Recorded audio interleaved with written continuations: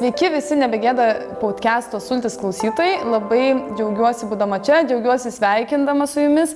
Tiesa, šiek tiek jaudinuosi, nes šiandieną nėra šalia manęs Beatos, kaip anksčiau buvote įpratę mus matyti, tačiau šalia savęs turiu irgi labai nuostabią pašnekovę, psichologę, lektorę, iniciatyvos Sąmoninga šeima įkūrėja Miglė Motiejūnė.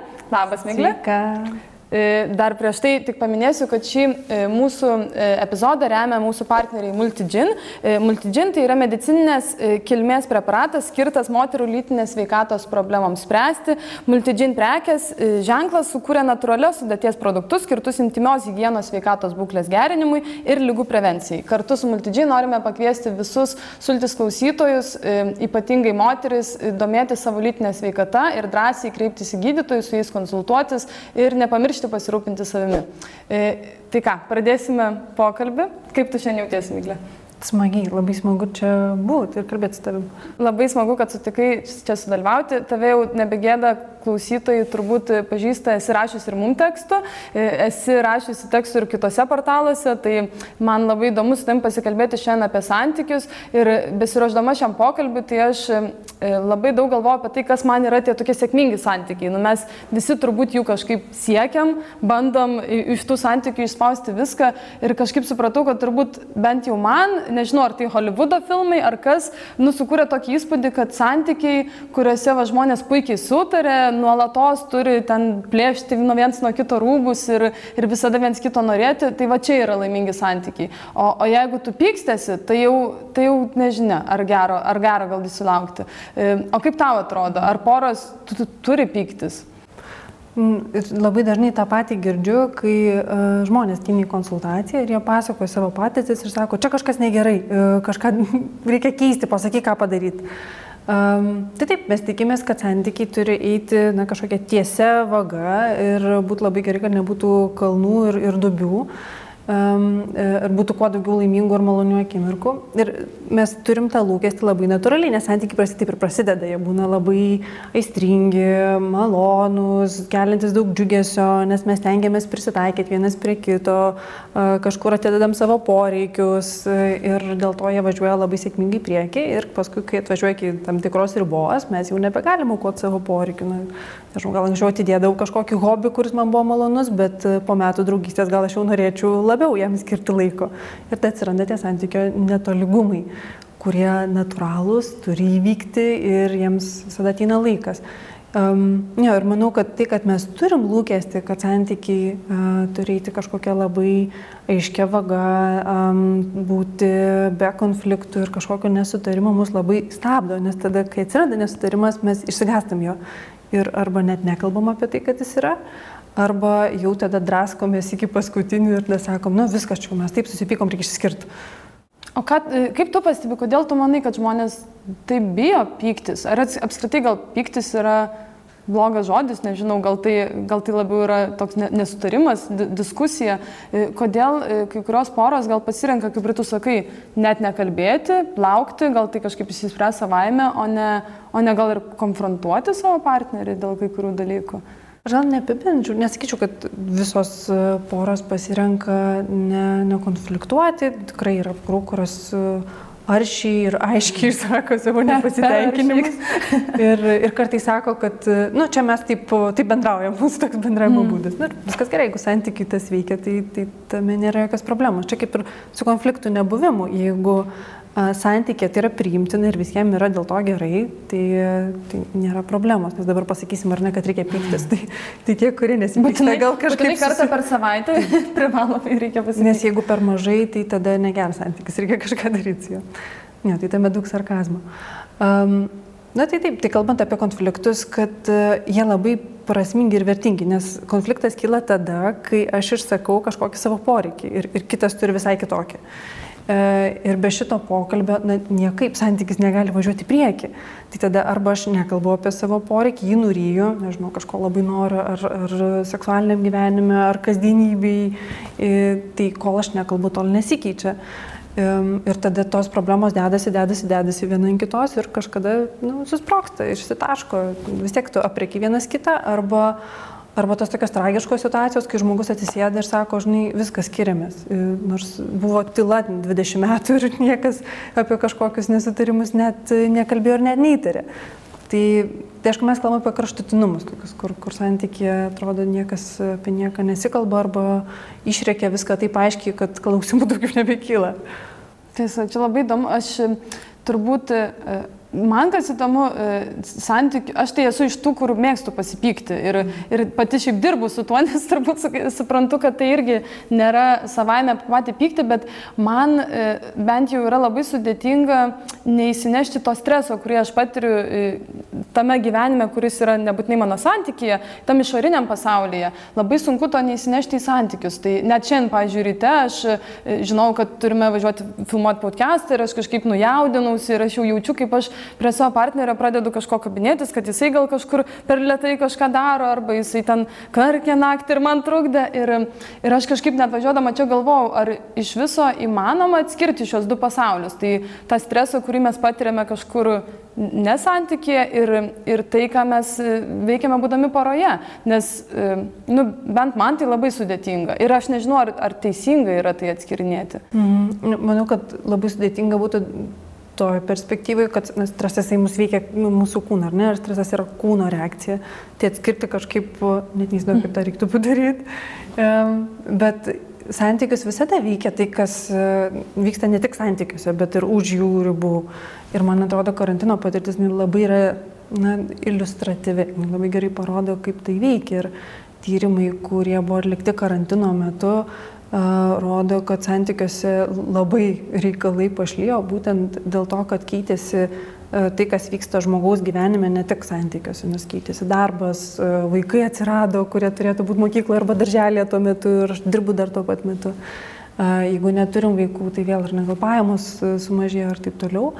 Ir tai tiek intymus gyvenimas stebėta, kad gerokai sumažėjo tarp porų, tiek skyrybų skaičius išaugo, kas nėra labai nauja ir apie tai žiniasklaida labai kalbėjo. Tai stresas, kuris yra už santykio, tikrai veikia. Čia turbūt klausimas, ką su to daryti ir kaip apie tai komunikuoti. Man atrodo, didžioji bėda yra ne tame, kad kaip man tą pasakyti, nes mes įprastai būna pasakom. Kad, aš susierzinus arba aš susierzinus. Tai man čia nesigauna, aš ten turiu kažkokios įtampos darbe. Bet kartais problema, kad kitam sunku tą suprasti. Jis gali sakyti, arba jinai gali sakyti, kad tai tu visada jautri reaguoji, nemoki nusiraminti, tai tu gali nueiti pas psichologą ar negali. Tai kartais mes nesakom savo jausmų arba to, kad išgyvenam stresą, būtent dėl to, kad tikim, kad kitas nesupras. Ir tą akimirką, kai esam labiausiai pažeidžiami, mus dar pažemins, dar ką nors pasakys jautraus ir tada mes visiškai užsidarysim ir sakysim, nenori ir nesuprask. Ir liekam su savo stresu. Tai turbūt tai yra apie santykio taisyklės, kaip mes sugebam priimti vienas kito kažkokias ribas, negebėjimus ir tai, kad kitas gali man nesuteikti šiandien dėmesio ar meilės dėl to, kad jo gyvenime vyksta daug įvairių dalykų ir kad tai nieko nesako apie tai, kad ar aš mylimas, ar aš nemylimas, tai sako tiesiog, kad mano žmogus išgyvena kažką dar kitą be santykio. Ir manau, kad nepaisant to, net jeigu žinau, kad man pasakius kažką jautraus apie savo kasdienybę, kitas reaguos netvirai ir gal mane sukritikuos, siūlyčiau vis tiek sakyti, kad išgyvenu stresą ar kažką, kas mane veikia, tik tada pasirinkti tokį lygį, kad jeigu mane sukritikuotų, aš labai skaudžiai neišgyvenčiau dėl to. Gal nepasakoti visų detalių, dėl ko man šiandien sudėtinga, bet kažką, kas leistų suprasti kitam, kaip aš jaučiuosi. Svarbia, čia jau atsakėjai mano klausimą, kurį aš irgi buvau pasiruošusi, turbūt, nes palietė ir karantino temą, tai karantinas, mes turbūt niekas nesitikėjom, kad iš vis įvyks, kad bus pasaulinė pandemija ir tuo metu, man bent jau tai įsijungia toks survival modas toksai, kur, čia kažkaip laikina, čia pralauksim, čia mes pikti abudu, bet, kažkaip pragyvenkim čia šitą etapą, pažiūrėsim tada. Ir aš nustebėdama ir poras, ir aplinkoje, ir mačiau, kad daug kas turbūt rinkosi šitą kelią, pralaukim tą blogą etapą. Ir manau, turbūt ir tą ir pasaky, kad geriausia net gal ir tose blogose etapuose vis dėlto kalbėtis. Ar manai, kad yra situacijų, kurių gal reiktų patylėti ir tiesiog palaukti, kol gal tai praeis? Tarkim, kad ir ateis vasara ir gal vėl gerai sutarsime. Man atrodo, čia tokie keli aspektai, ar ne, kad jeigu aš esu nepatenkintas ir tyliu ir laukiu, kol man tai praeis, tai turbūt kitam kils klausimų, kodėl aš esu nepatenkintas, o žmogus fantazija yra beribė, jinai įsivaizduoja visokiausių dalykų ir kai aš nekalbu apie tai, ką aš jaučiu, kitas gali įsivaizduoti pačių blogiausių scenarijų, kokie tik be gali būti ir įprastai tą santykių nepadeda, nes įsivaizduojama tikrai tokių dalykų, kur paskui reikia nuneigti, nuginčyti ir atsiranda problema, kurios net nebuvo. Tai kalbėti labai svarbu, ypatingai svarbu. Tai mes galim kartu išlaukti tą etapą, žinodami, kad ir man blogai, ir tau blogai, nes kartu laukti yra daug lengviau. Ir tada aš žinau, kad ir mano partneris arba partnerė kažką išgyvena. Tai dalintis būtų labai vertinga ir prasminga. Ir kita vertus turbūt ir kalba apie santykį, kad ne visada iškilus sunkumui tai yra signalas, kad santykį reikia nutraukti. Nes kartais labai aplinkybės lemia tai, kad mes pykstame, mes esam nepatenkinti kažkuo arba kažkas mus veikia. Pavyzdžiui, mano atveju labai santykiai veikia, kad pasibaigė karantinas, nes tada daug galimybių visokių atsirado ir pradėjo keistis, tai kaip mes leidžiam laisvalaikį ir tai irgi gali tapti kažkokio konflikto dalim, kurią reikės arba išgyventi, arba išspręsti, arba kažką su to daryti. Įdomu, turbūt neįmanoma kurti santykio be pokyčių, nes mūsų tiesiog gyvenimai dažnai taip rutuliojasi, kad ypatingai būnant jaunesniam amžiuje atsiranda ir stresas darbe, apie kurį jau pakalbėjome, ir atsiranda ir vaikai pas kai kurias šeimas. Ir bent mano ta istorija yra tokia, kad mes buvom 10 metų kartu iki atsirandant vaiko mūsų šeimoje. Ir tai mums buvo labai vis tiek didelis iššūkis. Man atrodo, kad mes jau labai daug ir kalbam ir labai jau viens kitą pažįstam. Bet net ir po 10 metų atrodė, kad tą santykį reikia iš naujo susikurti, kad lyg tas santykis prasidėjo vėl nuo nulio. Tai kaip yra su tais vaikais ir santykių krizė, aš net nežinau, turbūt mano bent jau visi pažįstami, bent šiokią tokią santykių krizę atsiradus vaikam išgyveno. Tai ar manai, kad įmanoma to išvengti, ar kaip tam pasiruošti gal? Labai smagu, kad tu turi asmeninį patyrimą su tuo, nes tikiu, kad tavo patirtis labai iliustruotų, tai ką mes kalbam. Tai įprastai tas etapas būna ypatingai sunkus.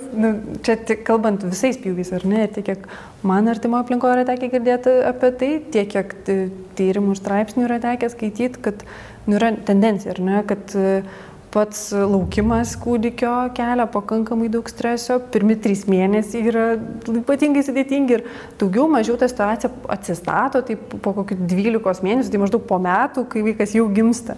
Tai čia tiek kalbant ir apie intimumą, ir apie seksą, ir apie patį santykį, nes ta nauja realybė to pasidaro labiau pažįstama ir labiau artima.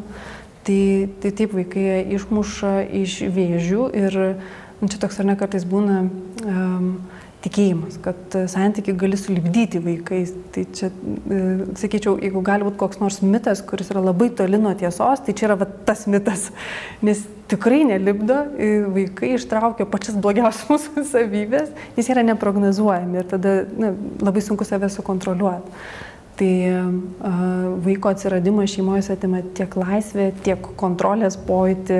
Mes tai bandom, didesnė dauguma žmonių, čia nereiktų aišku apibendrinti, bet įprastai bandoma tą savo gyvenimą kiek įmanoma saugesnį padaryti. Mes kažko atsisakom, nusprendžiam dirbti darbe, kuris geriau apmokymas versus dirbti darbe, kuris man patinka. Tai vadinasi, aukojam kažką ir visą tai kelia tam tikrą stresą, nes tai yra pokytis, man reikia ruoštis. Tai dėl to vaikai gerokai pakeičia mūsų būtį ir santykį ir mes pametam vaidmenį savo kaip moters, savo kaip vyro ir paskęstam tėvystėje ir mamystėje, nes vaikas yra tas, kuriam reikia labai daug saugumo ir rūpesčio. Čia turbūt labai geras, labai įdomi tema, kurią tu palėtei, nes aš irgi pastebėjau tą tendenciją, kad turbūt labai paprasta iš to poros vaidmens pereiti tą tėvų vaidmenį. Ir čia, žinoma, priminsiu, kad čia nebegėdas podcastas, tai sekso temos tikrai neišvengsime. Žinau, kad ir tu daug kalbėjai apie seksualumą savo straipsniuose. Tai ar įmanoma kažkaip išlaikyti tą, kaip manai, tarp apskritai tą aistrą patapus tėvais, nes turbūt tėvų sąvoka mums patiems asocijuos gal su savo tėvais, tai nėra savaime seksualus terminas ir man pačiai, kad tu ir paminėjai, kad tas turbūt 12 mėnesių iš tikrųjų ir yra tas etapas, nes aš pamenu išvažiuojant iš gimdymo namų, gydytoja priėjo prie mūsų prižiūrint ir sako, tai, dabar jokio sekso 6 savaitės, o po to tai dar ir lauksim sugrįžtant, gal čia vos ne už metų. Ir man to 6 savaitės nuskambėjo visai toks nemažas laiko tarpas, viskas tvarkoj, bet po tų 6 savaičių visai dar nesinorėjo apie tai galvoti. Ir dar po 6 nesinorėjo. Ir gal ir dar po 6, nepamenu kada tiksliai, bet aš jaučiau tikrai labai daug ir įtampos iš tos pusės, kad atrodo, tu bijai ir tos santykius sugriauti, bet mylėtis per prievartą nei vienam partneriui nebūtų turbūt tai maloni patirtis. Tai kaip manai apskritai, ar tie metai, gal tos metus ir verta palaukti, gal nereikia savęs spausti, susigrąžinti tą lytinį gyvenimą į tas vėžes, koks jisai buvo, o gal jis ir nebus niekada toksai? Aš gal pradėsiu taip, nuo kito galo pasakoti apie tai. Man atrodo, kad mes labai daug tikimės į savęs. Mes tikimės būti gerais tėvais, gerais partneriais, žmonom, vyrais. Ir man atrodo, kad šitą tinklalaidė gali irgi sukurti tokį įspūdį, kad mes kalbam apie tai, dabar kalbam apie santykį, turbūt taip, jeigu nori, kad būtų gerai. Ir tada taip gaunas, kad gimsta vaikas, mes sakom, tai dabar būsiu gera mama, geras tėtis, bet tuo pat metu man dar reikia išlaikyti būti gera žmona, gerų vyrų, gera moterim, gerų vyrų. Tai kuo labiau mes sąmoningai bandom kažką daryti, kartais mes persistengiam, tai turbūt turi ateiti savas laikas ir sakyti savo, kad palaukim metų, irgi sudėtinga, čia kažkaip aš sustruktūruot bandau, gerai, tai dabar praėjo 12 mėnesių, tai jau galim pradėti. Kai kuriom porom tai net nėra iššūkis. Turbūt įkalbėti apie statistiką, daugumai yra vaiko atsiradimas iššūkis ir intimumas pasislepia metam, bet kitiem tai visiškai nėra problema, sugeba nesusitaikyti su tuo, kad tiesiog toks etapas, naujas stresorius, nežinau, kaip persikraustyti kokį nors naują namą, daiktus vežti ar kažką. Žinau, kad jis prasideda, žinau, kad jis pasibaigs, tiesiog kantriai laukiu ir žinau, kad atkeliaus tas momentas. Kiti vis tik tai dėl to nerimauja. Tai statistika sako, kad labiau vyrai, kad jiems labiau kyla tas nerimas, kad tai seksas jau nebesugrįš į santykį ir jam tai būna problema. Moterim įprastai tai yra fiziologiniai vyrus pasikeitimai, tai tiek vagina mažiau lubrikuoti, nes skausmas atsiranda vaginalinio sekso metu. Tai, kad kūnas iš esmės pasikeičia, jis jo daugiau pasidaro ir mes kartais turim tą įsivaizdavimą, kad seksas yra tik tiem, kurie gražūs, nes jeigu vartojam pornografiją, tai ten taip ir yra. Įprastai pornografija yra gražūs žmonės. Tai irgi sukuria įtampą ir grįžti vėl į seksualinį gyvenimą pasidaro labai sudėtinga. Vyram kita vertus būna, kad, vėl, čia neapibendrint, ne visiems, bet kartais taip nutinka, kad matymas, kaip mano žmona arba partnerė virsta mama, pakeičia visiškai supratimą apie ją ir man sunku susigrąžinti atgal. Aš dabar pradedu ją matyti kaip mamą, bet nebe kaip žmoną. Ir ta krūtis, kurią aš mielai gniaužyčiau, dabar aš dalinuosi ją su kūdikiu, kuris ją žindžia. Ir man visiškai gal tai nebėra seksualu.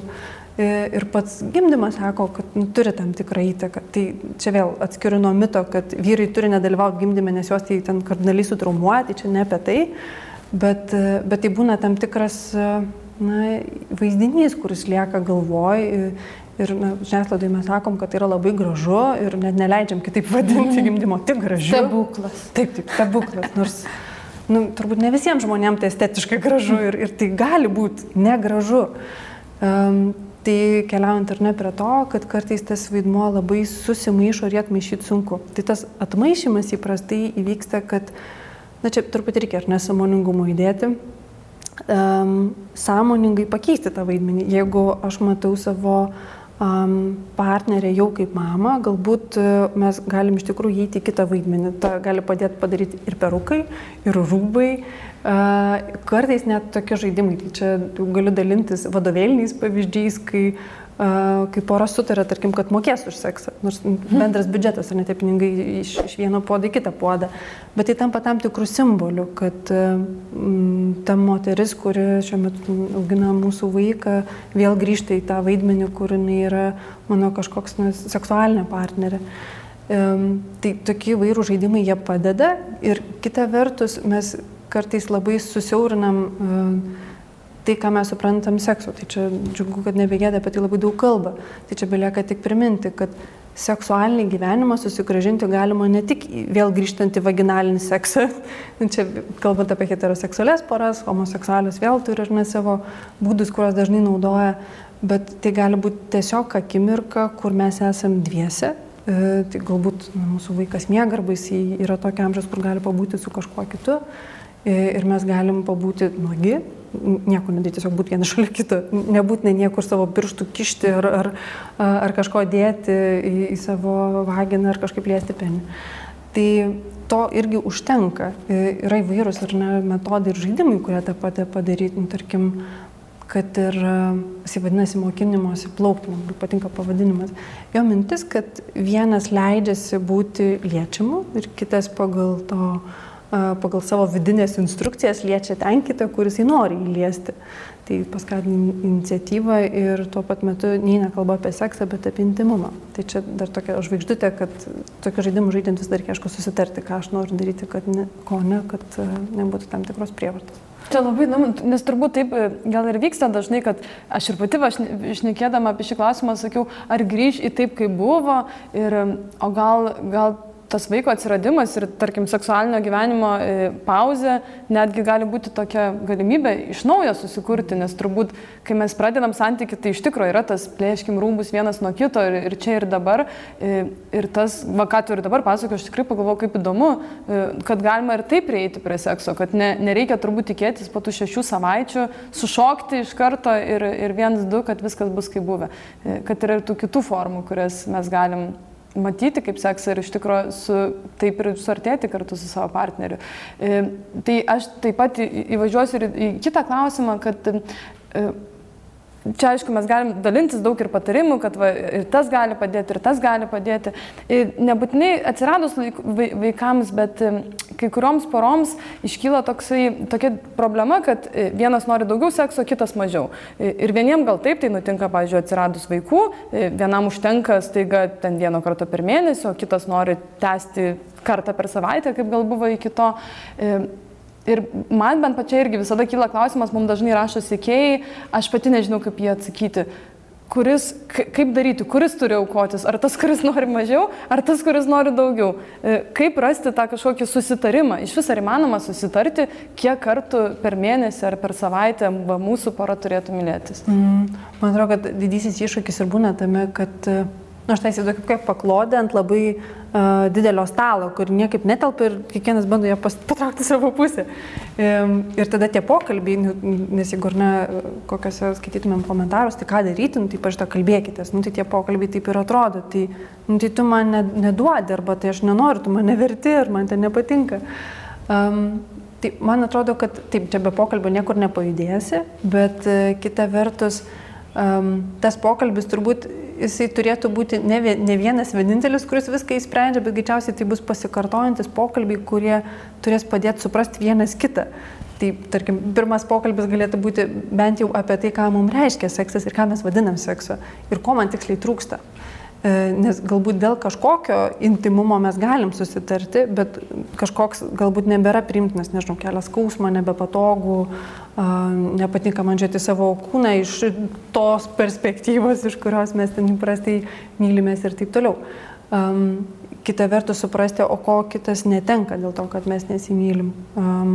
Gal tai tokiu būdu žmogus kuria emocinį ryšį ir tai visiškai ne apie vertimą manęs kažko daryti, bet tiesiog tai yra noras būti kartu.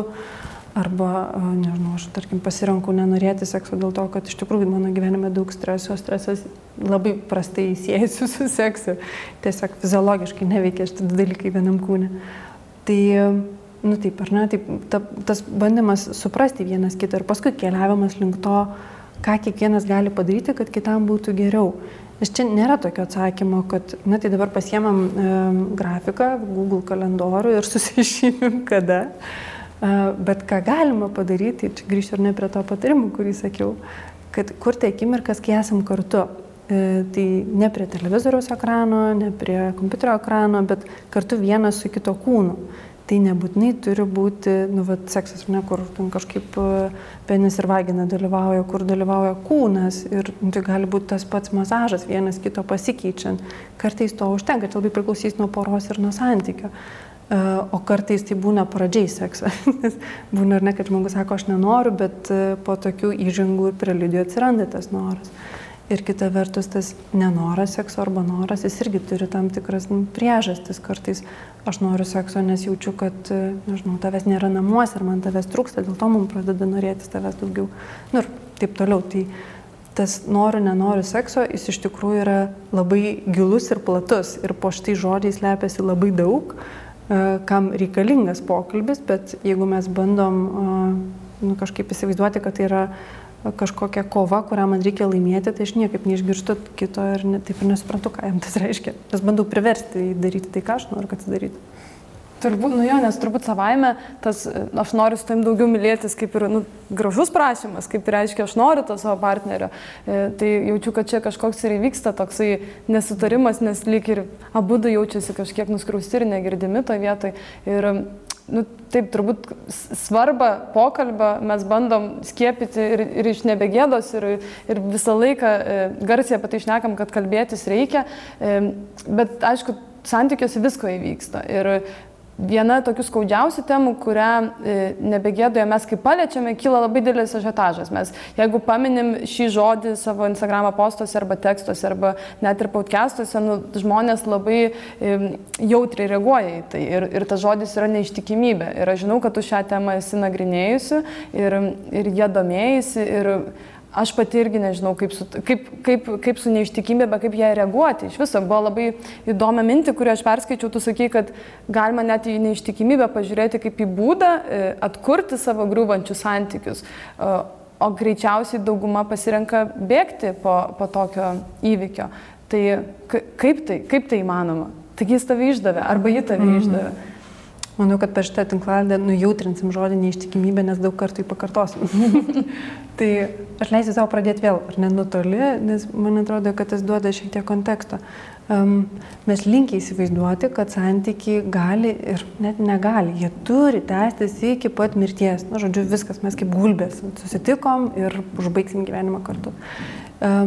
Tai šita mintis buvo pakankamai logiška, jeigu aš, pavyzdžiui, atsiminčiau savo prosenelius, kurie gyveno kaimo bendruomeniai ir kaip gimė tenai, taip ir mirė toj pačioj vietoj. Niekas ten nesikeitė.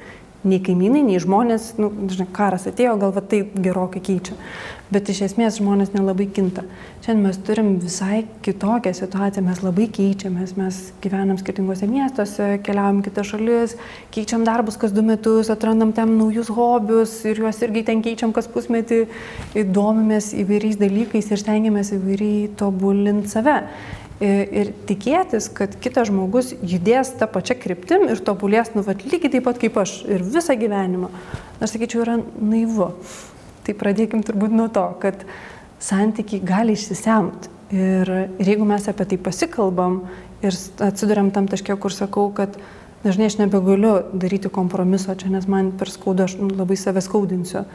Tai koks tas pokalbis būtų besunkus, bet jisai būna atviras ir tada išsiskirimas tampa orus. Mes iš tikrųjų išsiskiriam suprasdami, kad negalim judėti kartu.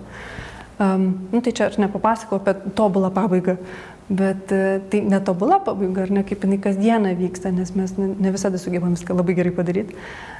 Tai pirmą mes tikim, kad gyvensim iki tol, kol mus išskirs mirtis. Ir tas reiškia, kad kai atsitinka kažkokia, nežinau, konfliktas, neatitikimas, nesutarimas, mes, pavyzdžiui, pasirenkam apie tai nekalbėti, nes reikia būti gerai žmonai arba gerų vyrų. Reikia pakentėti, vardant vaikų, vardant šeimos, aš galiu kentėti ir išlaukti. Bet poreikis niekur neprapuola ir kartais aš jo pradedu ieškoti už santykio krantų kažkur. Ir tai kartais įvyksta visiškai netyčia. Aš gal net neketinu kurti jokio romantinio santykio. Tiesiog žmogus, su kuriuo aš labai smagiai ten kalbuosi darbe, ar ten parduotuvėje vis susitinku, mes vis sustojam, ten papliurpiam, dabar nusprendėm gal kavos nueiti, nes geras pokalbis reikia pratęsti. kažkaip nusprendėm gal nuvažiuoti į mišką dar pasivaikščiot ir tokios situacijos kartosi ir atsiranda kažkoks ir intimumas tam santykiui. Ir įprastai žmonės, kurie būna neištikimi ir sako, visiškai neplanavau, taip gavosi, kažkaip išėjo. Ir tada mes, toks smerkiantis mūsų balsas, beklausantis, jisai sako, ką aiškiai išėjo. Čia, jeigu kalbėti apie seksą, tai niekas čia neišeina, juk tu sąmoningai priimi sprendimą. Bet pats santykis jisai susikuria per tam tikrą laiką ir iš tikrųjų gaunasi kai kada.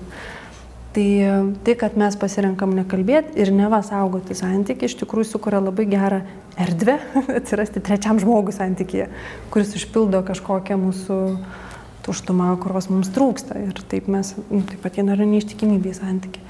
Tai dėl to ir sakoma, ar ne, literatūroje ir moksliniuose straipsniuose taip pat, kad neištikimybė tampa kartais tokiu, nežinau, kaip kokiu stipriu garsu santykį, kuris parodo, kad mes apie kažką nekalbėjom, kažko mes neaptarėm ir kažkas tik nutiko.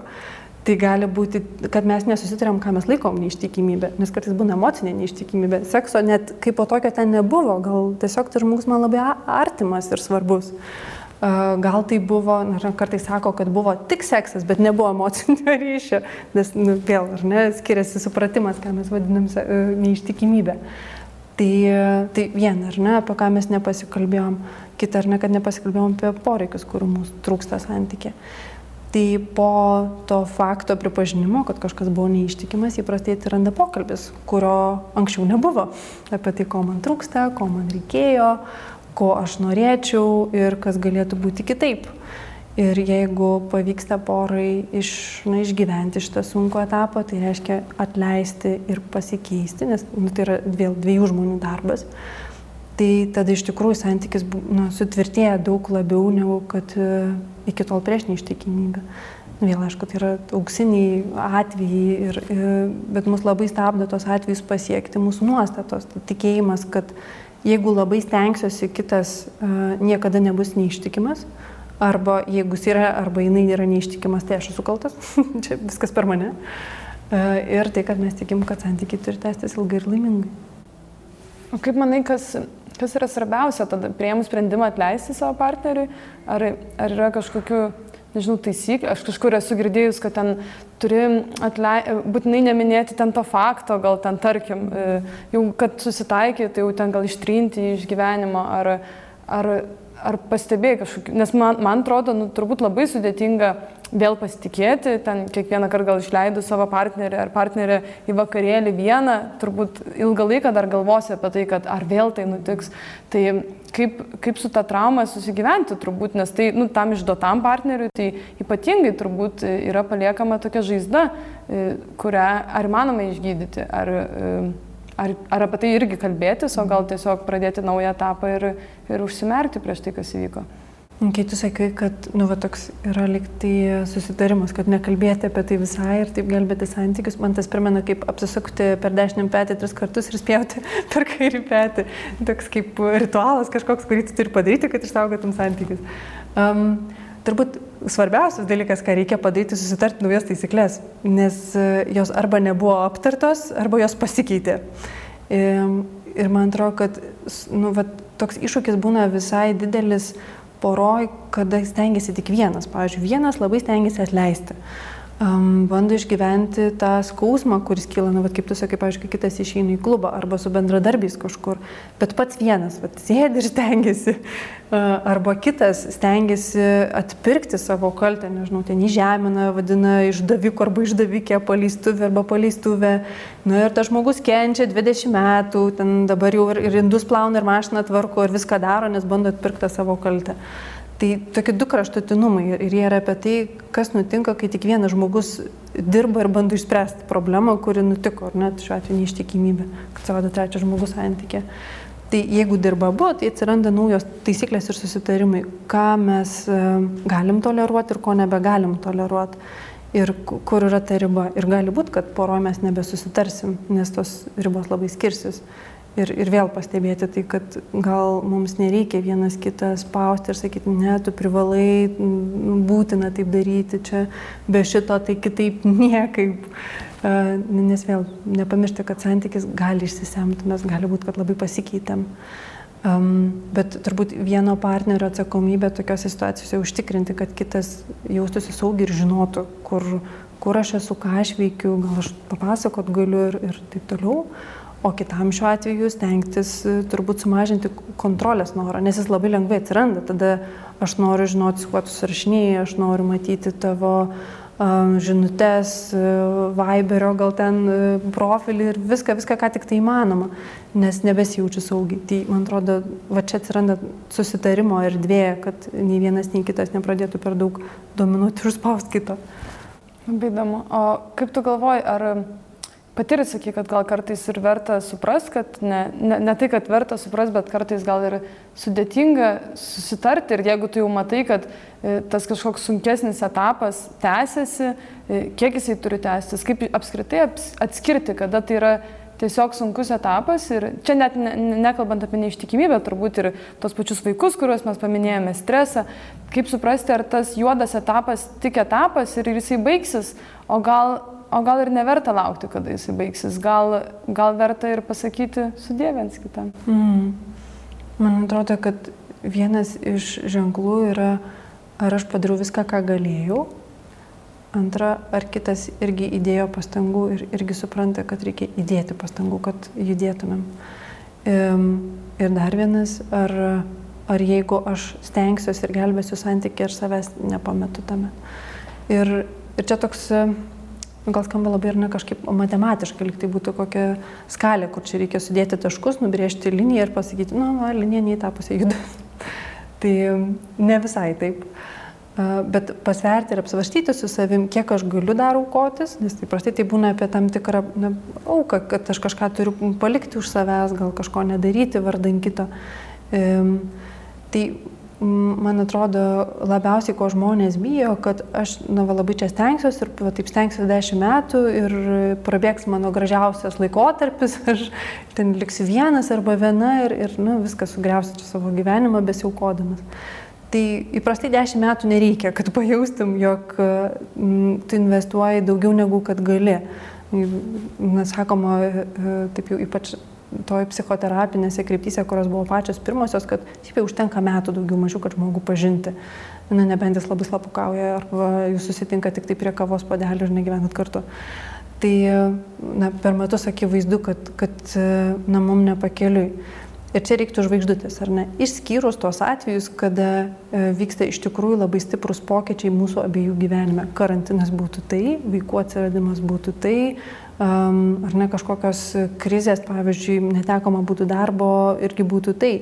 Nes tokiuose etapuose dar kelti savo papildomą stresą, tai reiškia nuspręsti, išsiskirti, būtų kaip, lipimas į duobę ir dar kasimas tos duobės gilyn. Nes sunkiuose etapuose dar spręsti kažkokias santykių problemas per sudėtinga. Tada geriau, kaip ir tu sakai, išlaukti. Tai tiek, kad garsiai savo įsivardinti, ko aš laukiu, koks etapas čia yra ir kiek mes galim laukti kartu. Nes galbūt 10 metų mes nenorim laukti tame. Ir dar noriu taip kažkaip papildyti ir užbaigti, kad kartu verta taip įdėti savo galvą, kad net jeigu santykį mes nutraukiam ir išsiskiriam, kad galbūt tai ne visai yra santykio pabaiga, bet kaip santykio perorganizavimas. Ypač jeigu turim vaikų, nes santykis jau niekada nenutrūksta, nes aš tą žmogų nešiosiu savo atminty, savo širdį, galbūt mes prasilenksimės, turim kažkokių bendrų pažįstamų ir tai nėra santykio pabaiga, tai tiesiog kitoks santykis, jis atrodys kitaip. Labai gražu. Mano šiaip viena draugų pora man yra sakę, kad jie susitarė, kad iki kol vaikam nesueis 3 metai, jie nesiskirs, nepaisant, kaip būtų sunku. Ir man kažkaip tas pavyzdys visai įsiminė, kad, nes jie sako, mes labai bijom išsiskirti dėl to, tiesiog, kad dėl tėvystės gal nesusitvarkėm. Tai kartais turbūt net ir labai mylint žmogų galima dėl visų išorinių dalykų suklysti turbūt. Kaip manai, ar įmanoma iš vis suklysti besiskiriant? Ar tai, kad jau jūs išsiskirėte, gal ir buvo ženklas, kad jums reikėjo išsiskirti? Aš manau, kad suklysti galima visur ir visada.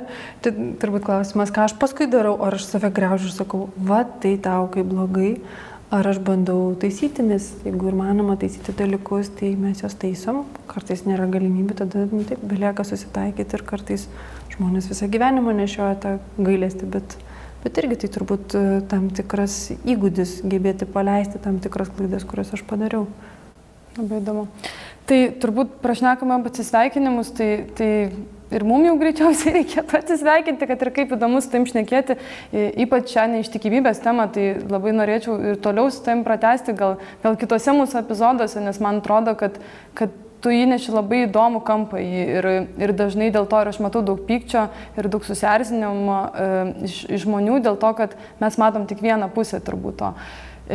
Tai nežinau, gal tu dar ką nors norėtum palinkėti mūsų klausytojam, kaip kurti tos tobulus santykius? Ar tu turi tą vieną patarimą, kurį norėtum perduoti mūsų auditorijai klausantiems? Nežinau, kiek tai skambės kaip patarimas, bet turbūt leisti savo nebūti tobulu ir nedaryti visko gerai, nes šiandien mes iš tikrųjų turim tokia, sakyčiau, perfekcionizmo piką, mes labai stengiamės daryti viską gerai. Ir tikiuosi, kad šita tinklalaidė nebus jums toksai iššūkis, kad na, va, dabar reikia kurti tobulus santykius. Tiesiog darykite taip, kaip gaunas ir mokykitės iš klaidų. Labai fainai. Taip, kurkim netobulus santykius, kurkim santykius, džiaukime santykiais. Svarbiausia turbūt kalbėtis, nebijoti klysti ir būti atviriems su savimi ir su savo partneriu. Iki kitų epizodų labai ačiū tiems, kurie klausė ir apsilankykite nebegeda.lt, ten sužinosite daugiau apie santykius, save ir savo malonumą. Iki!